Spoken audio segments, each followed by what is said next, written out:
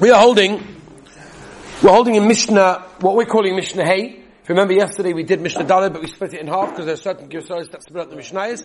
So we are splitting up this Mishnah over here. This is Mishnah Hey, Rabbi Yochanan ben Beroika Oimeh. Okay? You with me? It's very important. Rabbi Yochanan ben Beroika Oimeh. Kol ha'machalel shem shomayim b'seisa.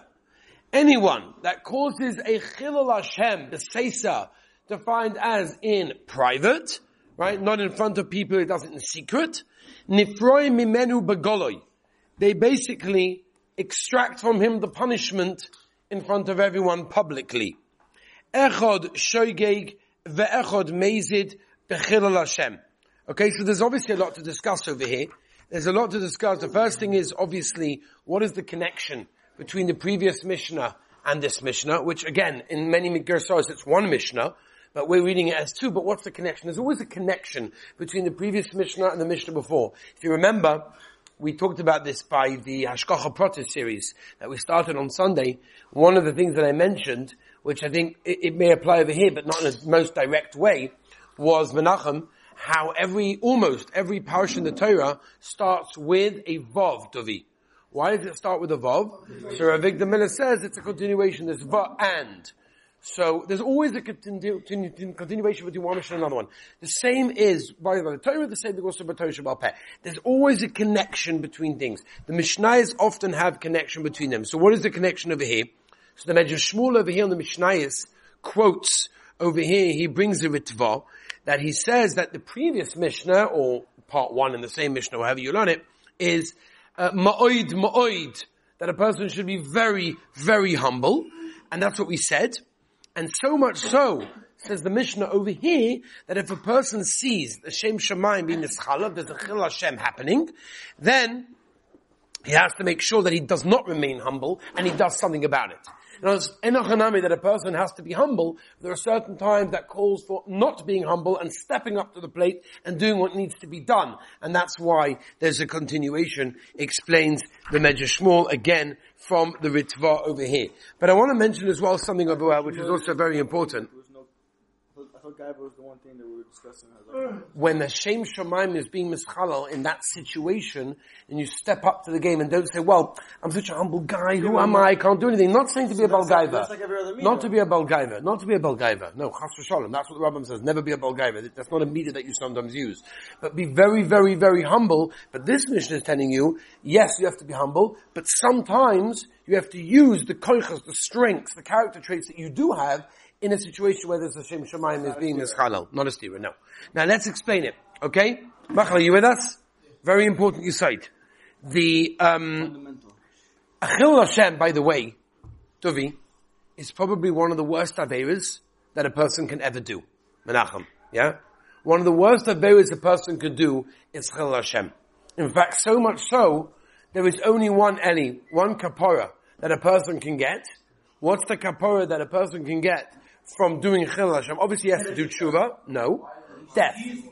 The only thing that is ever a kapara for Chil Hashem is when you die. Meaning, basically, there can be no kapara in this world for a person that is Machal Shem Shamayim. It's one of the greatest averas. Now, before we move on to something which I want to discuss, why is it so bad? Why is it that being Mechal Shem Shamayim, desecrating Hashem's name, is so difficult, it's so bad, that only Misa will be the kapara? Of course, you have to do tshuva while you're alive. But the full kapara, says the Rambam in Hilchos Tshuva, is when you die. Right? In other words, you do tshuva by doing klapping al chait, Menachem, by doing vidoi, right? But the actual kapara does not end there. The actual kapara is when you die. Why is Chil Hashem so bad? Bad PR. So the answer is, no, he's saying very good. Don't lie, he's saying very, very good. The answer is, the greatest act that a person could do in this world, and theoretically, if you look through every mitzvah, and every commandment that the Torah gives us, is to be Mekadosh Shem Shamayim. By doing the mitzvahs, by becoming better people, by becoming people that become closer to the Rabbeinu Shalom, we ultimately become people that are Mekadosh Shem Shamayim. So much so that when a person looks at a person who says, Eli, praiseworthy, the Gemara says, praiseworthy are the parents that gave birth to him. Because he's such a special person. Right? That's the highest thing that a person can have. Kiddush Hashem is being Mekadosh Shem Shemayim. By the way, one of the reasons, Mailach, why we're waiting for Mashiach is not because we want all the tzoros to go away. Of course we do. We want all the tzoros to go away. But that should not be our kavanah. Yiskadal v'yiskadal Shemei Rabbah is what? Is we want to glorify and exalt the name of the Rabbeinu Shalom. It's the highest thing. When Mashiach comes, and there's a Beis HaMikdash, and there's a Gilui HaShechina, ultimately what's happening is the Rabbeinu Shalom's name is known in holiness amongst the entire world and all nations, and it's clear to everyone. That's the greatest thing that can be. Kiddush Hashem is the greatest act that a person can do. Therefore, if that's the case, then it follows that Chilul Hashem is the worst thing that a person can do. Because you've done the opposite of Kiddush Hashem. And that's why the only thing that can really be a kapara for a person after making a Chilul Hashem is dying, not being in the world anymore. Because Kol Zman in the world, that Chilul Hashem still has some kind of remnants. Now, Chilul Hashem, unfortunately, is used a little bit, I would say it's used a bit easily. You know, it's a Chilul Hashem, it's a Chilul Hashem, it's a Chilul Hashem. We have to know what's a Chilul Hashem. Okay? We have to understand what a Chilul Hashem means. Right? But if anybody would look at Jews in a bad way based on what you're doing, if you're doing something wrong, that generally will be a Chilul Hashem. Now, if you're doing something right and people don't know it, that's not really a Chilul Hashem. I'll give you an example. Somebody called up Rav Moshe, and Rav Moshe Feinstein said, Rebbe, you're Machal Shabbos. And he said, whoa, a very heavy statement. I'm the God, I'm Machal Shabbos. What does that mean? He said, yeah, I saw you going in a car after I lit candles. So he explained to her, he said, let me tell you something. Hadlakas HaNevis on Shabbos is when a woman is Makabel Shabbos. A man is not Makabel Shabbos after that, until he goes to Shul and he says, whatever, L'chadoidim is Mashiliyam Shabbos, whatever it is, he's Makabel Shabbos. A woman is when she lights candles, a man it's later. So therefore I was doing nothing wrong, because as long as it's before Shkia, I'm not Makabel Shabbos. But then from that time onwards, he decided, I'm no longer going in a car. They just pick him up, take him to yeshiva for davening. So he said, I'm no longer doing that, because if anybody looks at me thinking that's wrong, I can't do it. Now, Rav Moshe did that because he was on that level. He was the God Ladar, and therefore he had to be extra careful. But one second. But for most of us, we wouldn't do that. Why? Because the general klal is that when something is mutter, even though people don't know that it's mutter, then the answer is that's not called a Chilul Hashem. But I will say, one second, we'll do the questions in a moment. I will say that there are certain things and times that we find that a yid should go lifnim mishura sedin, just to make sure that nobody assumes he's doing something wrong, and obviously consequently doesn't cause a Chilul Hashem. One of the greatest examples is the Gemara in Yuma Pei Vav Amud Aleph, where the Gemara brings us in Yuma a famous story, a famous yesod that we find that many tzaddikim were machmir on themselves things to make sure that nobody would assume they're doing something wrong. One example, the Gemara in Yuma Pei Vav tells us about Rabbi Yochanan. Rabbi Yochanan says, I'll quote you the Lashon, Kugoin ani, like me, shahoylech arba amas beloy Torah beloy tefillin. Rabbi Yochanan said about himself that if he would walk 4 amas without learning Torah and without having tefillin on, that is a Chilul Hashem. The other Amoraim over there said about themselves examples of buying things with credit. Now we would look at it and say, oh my gosh, that's not considered to be a Chilul Hashem. What's wrong with that? But again, for their level, that was a Chilul Hashem. What we have to understand is on our level. In other words, when we do something, and by the way, we are often posed with this when we leave the 4 walls of the Beis Medrash, we leave the yeshiva, you leave the building, and you go out, whether it's in Eretz Yisrael, whether it's in Chutzah, it's irrelevant. People are looking at you in a certain way. People have an understanding, and it could be right or wrong, that yeshiva bochum should be on a higher level. Now, it's true, and they should be, and I'm not saying it always happens that way, but we have a certain responsibility, number 1 as a yeshiva bocha, but number 2 as a yid. We often think that if we dress, I'll give an example. My wife went away together with her sisters for a few days. They went to a place in Europe, and they saw a bunch of yidden over there. Yeshiva bochum that didn't look like yeshiva bochum. So they went over there. They went over to them and said, they're still speaking, Shalom, how are you? They're like, how do you know we're Jewish? How do you know we're Jewish? Right? So they had this idea that if you, get rid of your, I guess your jacket and your yarmulke and whatever it is and your white shirt, then nobody knows you're a Jew, right? It doesn't work that way. Everybody knows that you're Jewish when you're walking around, right? Rabbi Pesach Kronos is a famous story, right? He was in Germany in a hotel. He was in the lobby over there, and he was very inconspicuous. He's wearing his cap, so nobody would know he was Jewish. And he's